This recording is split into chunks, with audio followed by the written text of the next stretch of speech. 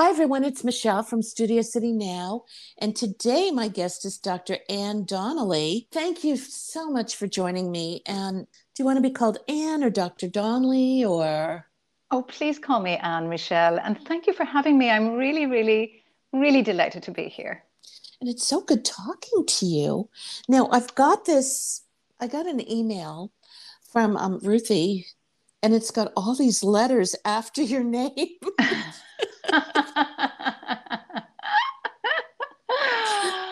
One or two, Michelle, one or two. Okay, MB, MRCGP, Mm-hmm. DRCOG, Mm-hmm. DFP, DYT, Dippallmed, LFhom. Yes, yes, yes. Well, I've been on the planet for quite a while, so I can maybe account for that, for the fact that, that's years and years and years of study, Michelle. But yeah, part of them are related to medicine. Part of them are related to the fact that I'm a yoga teacher and that I'm also a fellow, having studied homeopathy. So yes, I have a few different strings to the bow, as it were. Oh my gosh. Yeah, but we were talking earlier. You said you were in homeopathy because we spoke Hmm. about the colloidal silver, but Yes. you with National Health for a while. Well, I'm actually still working with the National Health Service because I work in palliative medicine in both a hospital and a hospice setting, working with life-limiting illness. And yes, I also have a healing practice as well. So I have a foot in both worlds, as it were, Michelle. That's incredible. I'm so glad Western medicine is starting to see how homeopathic medicine and Eastern medicine can complement each other. Absolutely. As a matter of fact, I think it's nice to be able to offer choice. And the public are much more informed now about health issues and alternatives and ways of dealing with health. Ultimately, responsibility for our health does lie with ourselves. And our world needs to wake a little bit up to that fact, the fact that we need a cleaner environment, the way we need to look after each other better, the way we need to take responsibility for the way that we think, the way that we behave, how we work with our relationships. There are so many contributors to health, and certainly holistically and both traditionally they have their part to play. They each have their part to play. Okay, and how did you get into holistic and metaphysical studies? That's a really interesting question, actually, because I was practicing as a GP. And at that time, I found that I didn't have all the answers. I had this wonderful plaque, I had my prescription pad. And although I always had this feeling that I was perhaps putting like an elastoplast on top of the problem, that there were deeper issues that needed to be addressed. And Mm-hmm. so when I first looked into that, I thought, well, look, I'm going to work with my own stamina first. And I went exploring and I joined a yoga class. That was where it all started. And I pestered my yoga teacher so much with so many questions. He says, oh, for goodness sakes, Anne, go study, become a yoga teacher, and you'll find all your answers. So I did. And I noticed that this wonderful relationship between breath work and Mm-hmm. fitness levels and how our breath work can ease the mind and quieten the mind chatter. And of course, at that stage, I was touching on things like meditation. Mm-hmm. And so I became an avid explorer. I went down the route of acupuncture, homeopathy, neurolinguistic programming, emotional freedom therapy, various different types of therapy. But it wasn't until I set foot in a meditation class in Belfast in 2006, that I stepped into a school of metaphysics, which was the Modern Mystery School. And I Mm-hmm. started my real studies. The way I would describe it, Michelle, was that I really felt as if I had been in a paddling pool of knowledge and then the whole ocean opened up in front of me. And I, first of all, received healings. I studied in classes. And eventually I was so impressed with the level of what this brings in terms of knowledge of self, of exploring oneself. And then, of course, in service to others, we really get to know ourselves. And so it was through that I started to teach as well. And now I'm an international teacher with the Modern Mystery School. Oh my gosh. Mm. And that's in Belfast? I have to go to Belfast. You have to come to Belfast. Well, actually, we are worldwide. We're in 60 countries around the world, and we're in America as well. Oh, Throughout America, throughout Canada, Brazil, we're throughout Europe. Based in London is our headquarters in Europe. We're also in Africa. And yes, we can always find someone close to you wherever you are in the world. Southern California. Well, I know the very person that I will be referring you to, Michelle, if you would like to learn more. I'll call you after. That sounds wonderful, Michelle. That sounds wonderful. So tell me about Once Upon a Tinder. Oh gosh, I know. Isn't that fascinating? Mm-hmm. I went through a breakup of my marriage some years ago now.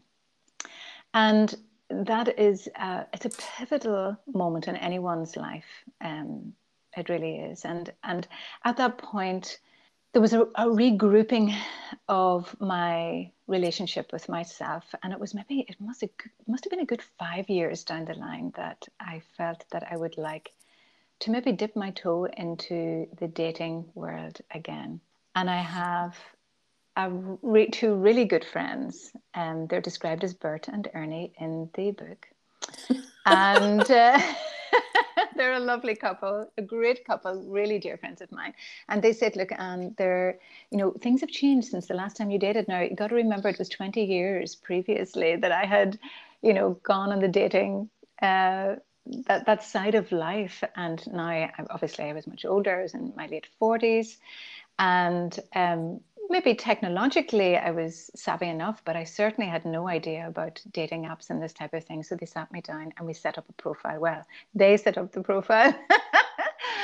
And I opened up two profiles, two separate dating apps, and I started to swipe left and right, depending on whether I wanted to meet the person or not. Now, this was such an amazing experience for me that I thought, oh my God, as I progressed into, first of all, meeting, my first date, through the experiences of meeting various different gentlemen and the learning that I had from that, I thought, there's a book in this, there's a story in this, because when I would come back and I would talk to Bert and Ernie about it, like at times we were in stitches laughing, at times there was an occasional tear. It was just such a huge exploration of life.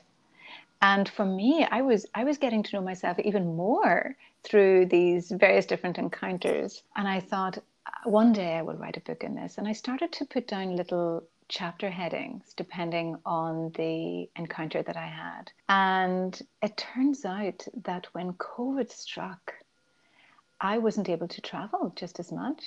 And one weekend, I started to write. And I wrote a book of 22 chapters. It's a brief book. It's a couple of hours read, but it has so much fun in there and so many key moments and so many learnings. And although it was written in my age group now, which is, in my early 50s, and for women of a certain age, it's for both men and women. You're going to get so many insights into that. And it's for every age group that ever decides to maybe do a dating app, because it gives so many tips on how to navigate certain situations. And so there are 22 chapters, and you'll have one chapter is describing a date or describing a relationship. And the next chapter describes the learning from that and what to take away. Wow. Yeah, I've been on dating apps, and to me, they're scary. I hear you, Michelle. I really hear you. Well, tell me, what is the scariest thing that, or maybe we shouldn't. Well, first of all, I never give my home address ever. Yes, I agree. If somebody wants to meet me, our pre-date is always Starbucks. Wonderful. And I do drive there even though it's a block away because I Yes, don't want anyone to know how close I am. I And when I agree. leave, I don't go home. I live west of Starbucks. I'll go south into the hills or I'll go east into Hollywood. Just Yes. in case somebody's following me, they have no clue where I am. Wow. I think that's a great idea. Well done, you. Mm. Oh, I wanted to be a spy when I was little. So, Maybe Pink Panther comes to mind. well, I'm thinking Emma Peel and Woohoo! Yes, why not, Michelle? which ages us. That's from the original Avengers. Oh, wonderful. I Was it love, the yeah. Avengers? Avengers or maybe hmm, Yeah, it was a Emma that Peel genre. Hmm. or Honey West, who was a detective, or yeah, Yes. Wow. yeah. Let's see, it was Diana Good Rigg days. and Patrick McGowan. Oh, I think Anyway, so. yeah, I can look. It's Yeah. It was certainly a certain genre and very, actually, I have to say, even taking us back then, there were certain ways of relating to mm-hmm. each other. The male and female characters in those programs and it's life has changed, a lot since then, although the fundamentals are still the same. And that's what you're going to see throughout the book, actually, which is interesting. And where can we find the book? Well, it's actually on Amazon. It's, yes, believe it or not, it's an Amazon publication, and you can get it on Kindle really for a minimal fee, really. And if obviously it is in paperback as well. At this minute in time, it's doing very well, Michelle. Actually, it's a bestseller in different genres, such as psychology, sociology, women's sexuality, etiquette. So it's done very well in terms of its interest and the area of bringing value to dating again. Yeah, what the one thing I've noticed, because like you and I are the generation, the gentleman came to the door. If we were Yeah. younger, of course, we lived with our parents. Mm-hmm. Always had to meet the parents. Yes. Always. Yes. If a man did not come to my door, I would not go out with him. Mm. Had to show, I had to be polite. Mm. Um, and, now with the day of cell phones and everything else, gosh, I just found like the politeness or the etiquette just doesn't exist, which really bothers me, not only in the dating world, but in the everyday world. Mm. It's an interesting point that you bring up, Michelle. It's interesting that this was brought into the etiquette genre because this calls us back to that sense of being able to set clear boundaries. Mm-hmm. Because the most fundamental relationship that we have in life is that we have with ourselves. And so that took time. It took me 5 years to really want to reconnect with someone else again. I had to find myself as an individual first again, Mm-hmm. not uh, myself as I was connected to my social circles that involved, my marriage, etc. That takes time to unravel itself and to find yourself as an individual again. Because for the most part, you don't want to bring the old wounds or the Mm-hmm. old parts of ourselves that play out over and over again into a new relationship where possible. And so you really need to get to know yourself first. Yeah. And then it's so much easier when you're on a dating app and someone tries to cross those boundaries that you already have in your own mind. Because if they do, you can say what your boundaries are. And if they still insist on crossing them, then it's a no. Well, one of the experiences I had recently, speaking of dating, I reconnected with, it was an ex-boyfriend, things, and they ended very friendly. And, he was like, well, let's get together. And I said, I would love to see you. I will meet you at Starbucks. And he goes, no, I want to come to your house. No. Oh, No. good for you, Michelle. Yeah. Well, did he know where your house was from No. previous? No, he didn't. Okay. Oh, no, I had since moved many times. But was very insistent that he wanted to come to my house. And this was also during lockdown. It's over familiar. And I said, no, nobody comes to my house. And he goes, oh, I've been tested for COVID and, I'm negative. And I said, and I have 2 German Shepherd police dogs. No one comes to my house. I love it, Michelle. Well done, you. I mean, he didn't need to know I had 2 Labrador Retriever mixes that would let you in, fix your breakfast, say, what is it you want to steal?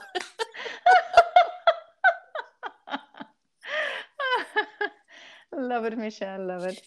And I think all he really wanted was to get laid. Yeah. Wasn't going to happen. No. And you're right, because whatever length of time had lapsed between both of you, you're both different people. Mm-hmm. And this is something I address in the book. It depends on what you're looking for.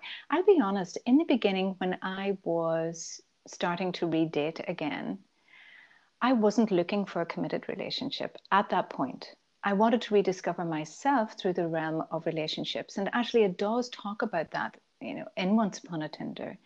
It talks about the figuring out what you want first, so that you're not going in very blinkered or blindly.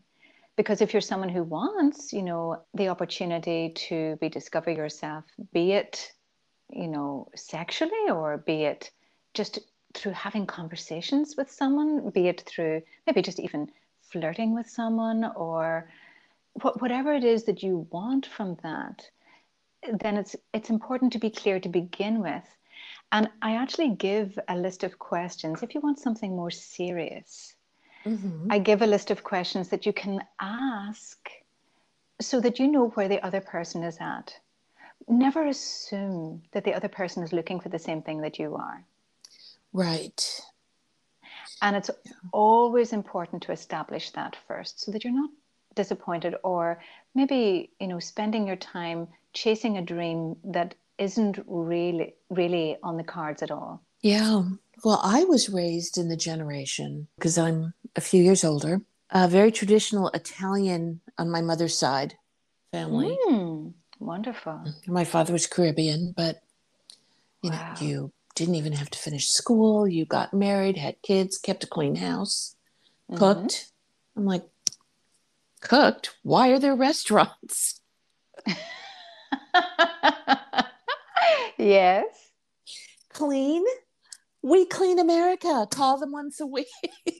Yes. And I didn't get married till I was 48. Wonderful, Michelle. Then I got divorced 5 years later. It was a learning experience. Yes. My entire family was horrified. It's like, oh my gosh, how could you do that? It was easy. Yeah. Yeah, it was important that you did. Yeah. You don't settle. And they just assumed, well, you're married now and, the husband's right. And it's like, no. No. That isn't how it works. No, not in your world, Michelle. And it's really important to understand that, what our world is. And like you, I had, I really didn't want to get re-involved with anyone. And I'm really happy just doing what I do. And I don't need, a spouse or a significant other. I have dogs. Yes. Yeah, and beautiful dogs. Yeah, I love retrievers. Mm. Oh, you would have loved my golden. The quirkiest guy ever. Oh, And I think you'd love my pit bull black lab mix. oh my God. Sounds like a treasure. Oh, she is. Total So, treasure. anyway, we could talk about dogs forever. We could, oh no, I don't, yeah, if you bring me down that route, that's going to, yeah, yeah. So, what made you want to become a doctor? That's an interesting question as well, Michelle, because I didn't know anything about the medical world at all when I was in school, apart from one significant moment. When I was 6 years old, I Mm-hmm. had appendicitis. Oh, It took them a long time to reach the diagnosis. I was actually very ill. And I spent quite a while in hospital at that time. And as soon as I walked out the doors, I thought, I'm never going to walk into an environment like that again. On a 6 year old's mind, I just wanted to run for the hills. So, and it wasn't until, and it was interesting because when I was in school, I loved science. I loved mm-hmm. physics, and it's interesting that metaphysics is part of what I do now. Is a huge part of my life. But towards the latter years of school, I was a singer in a choir, and we went to and care of the elderly home and to the hospital coming up to Christmas. Mm-hmm. And when I walked into the hospital environment again, I remember I hadn't been in that for a long, long time, like over 10 years. Right. And as soon as I walked through those doors, I got this huge jump in my heart. I thought, oh my God, I have to work in this environment. And in the beginning, I didn't really think medicine. I thought maybe working with physiotherapy. I was fascinated by proportion of the body and gait and the way we moved. I was an artist as well. I did a lot of drawing. My dad had these golf books, and I would draw, the golfing body, in its different positions, just through the swing. And when I thought physiotherapy was for me, and then suddenly one of my teachers said, well, have you considered medicine? And I thought, gosh. And when I looked into it, I thought, yes, this is what I want to do. And I'll be honest, for the first 3 years of studying medicine, it was in those days you didn't really meet patients face to face until much later in your training. Oh. And no, indeed.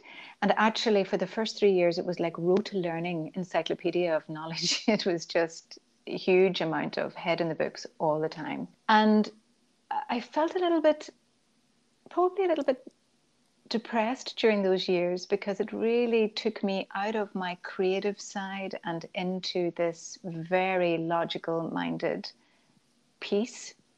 But Mm-hmm. in my third year, we were brought to see into one of the cancer centers, and we were brought to see patients. And I remember meeting my first patient, and I remember him as if it was yesterday. And he was a gentleman. And looking back now, I know he probably was in the last months of his life. Mm-hmm. And as soon as I met him and heard his story, my heart just blew open. Mm-hmm. And I knew in that moment that was why I was in medicine. I was there, for a purpose. There was a purpose to this. So, yeah, yeah. And haven't looked back. Wow. And you said it was this cancer patient. Have Mm. you worked with cancer patients? Well, obviously, palliative and palliative, and that's end of life. Mm. Well, my initial training was in general practice. And there were a number of cases that I worked with during that time that really, pulled out the best in me, I felt, or required the most from me. And that would have been patients who I would have walked the journey with them and their families through the last months of their lives. Mm-hmm. And there was something about that really touched me deeply. And I suppose there was this thing about the meaning of life, the that part that is always searching for meaning, especially when one comes faced with the possibility that life is ending. I wanted to make whatever time was left of the best quality possible. And it was through the encountering of this phenomenon of palliative medicine, which is really medicine dealing with life-limiting illness. Now, that could be for years, or it could be for months, or it could be weeks or days, but whatever, there's, you know, that there's a limit related to the illness, according to what, you know, according to what our knowledge of the disease suggests. And from that perspective, we work in teams here in the UK and Ireland. We come together as teams to support families, to support individuals in having great quality life. And that means symptomatically, emotionally, spiritually, mentally, all of the aspects of life, socially, financially, helping them to experience quality life. Wow. Yeah, one thing I've noticed, because, you know, as I mentioned earlier, I did live in Derbyshire for 2 years. Maybe I didn't mention it. No, you did. No, you did. I yes. did.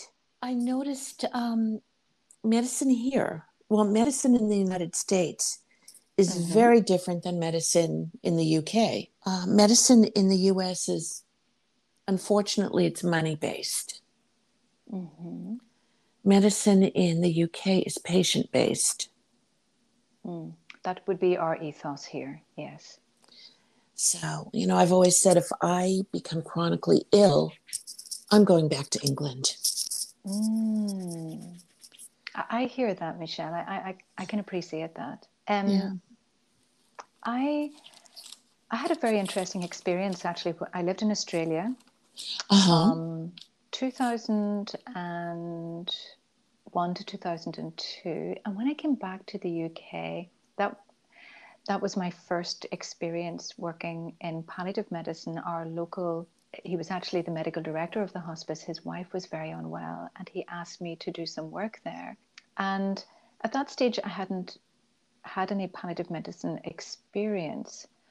But the 6 months that I spent there turned out to be 2.5 years. I just loved the work so much.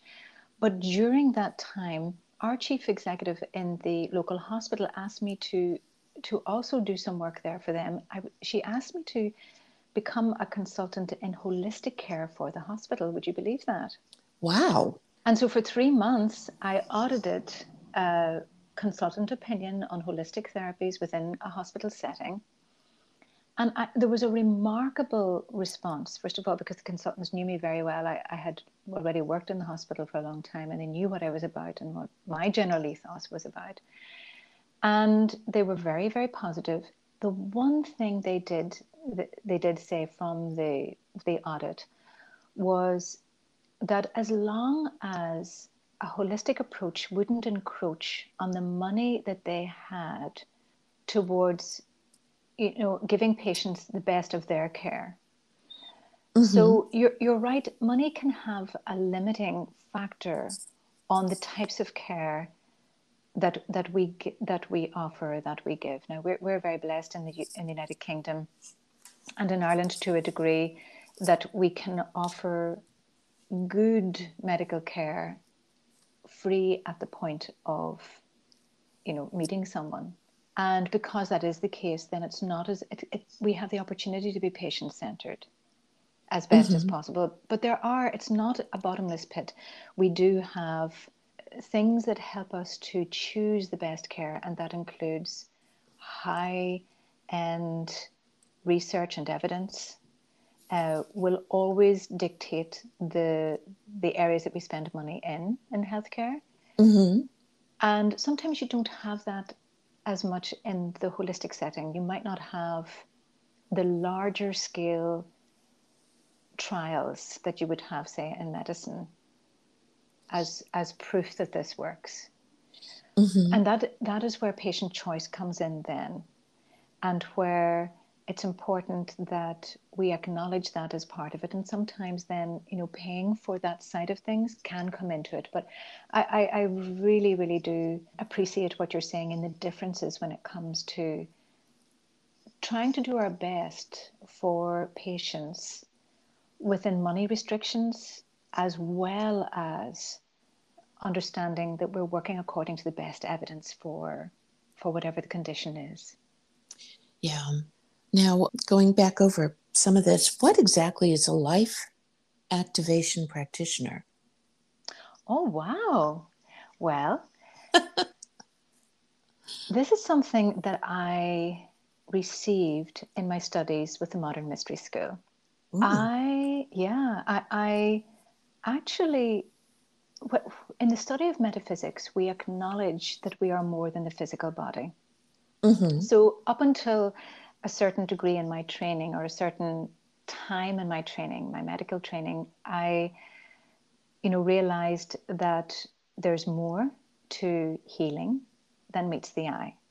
Mm-hmm. And so up until that point, I'd been trained to look at the physical body from the cellular level to each organ, to how that relates to each other, to the entirety of the body, and to some extent on how our mind influences this.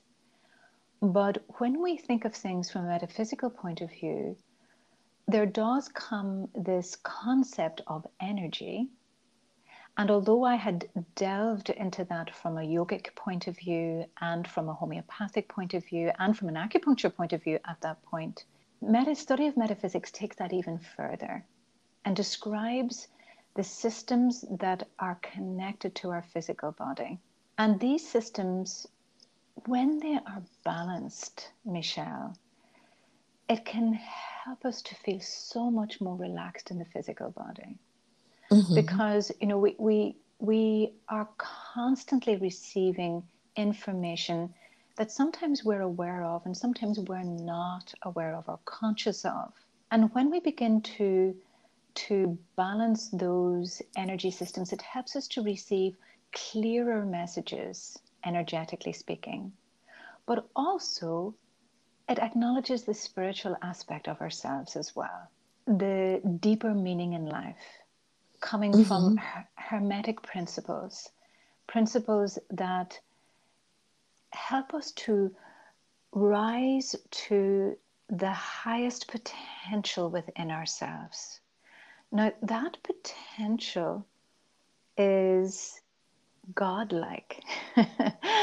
And, Mm-hmm. when we think about that, when we try to conceive of that, it's where we acknowledge the intuitive and abilities within ourselves, the gut feeling that leads us to do things that we think, goodness, that was coincidence, or that comes outside the realm of where I have to think this through really clearly. You're actually going with your gut, you're going with your heart, you're going with those aspects of yourself that seem to be led by how you deeply feel inside about something. Mm-hmm. And that is incredibly important. It's incredibly important to develop that.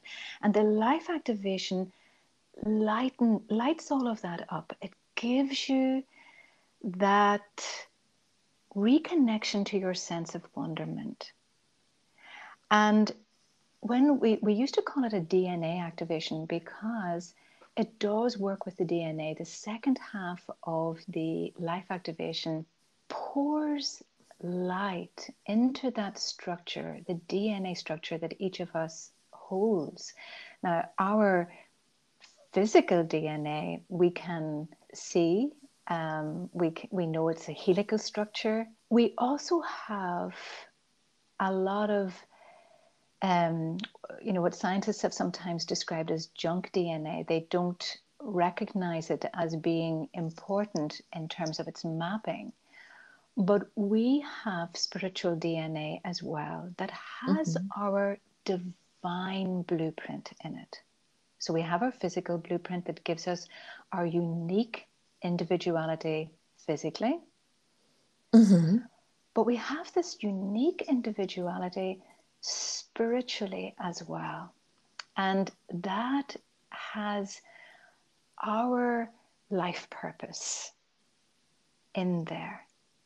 Now, if you can imagine that one day you woke up and you realized, oh my gosh, this is my life purpose, and you really wanted to go for it.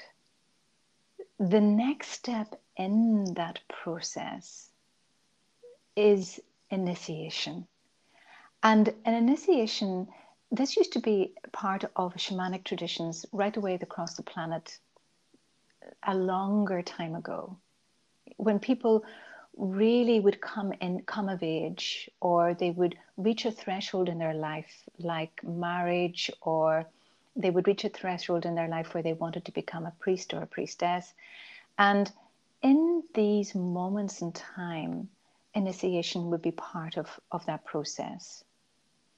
Now, within the mystery school, these methods of initiation have been held very, very sacredly to this point in time now, because we are all wakening up to a new way of being. We're more connected now than ever through the internet, through social media. We're more aware of what's going on with our brothers and sisters around the world. We are waking up to the idea that it's not healthy for us to live in isolation, that we need each other, we need unity. And although we look different, although we speak different languages, although we think differently, that's because we're looking at life through unique pairs of eyes, from our unique perspective. And the more, however, united we can be, then it means that we are able to see globally what needs to be done for each of us to live in harmony, in unity, and in peace. And this starts with peace inside the individual, with the life activation, and with this process of initiation, because initiation is the start of something. It's the start of an alchemical process that helps us to get back to the essence of our being.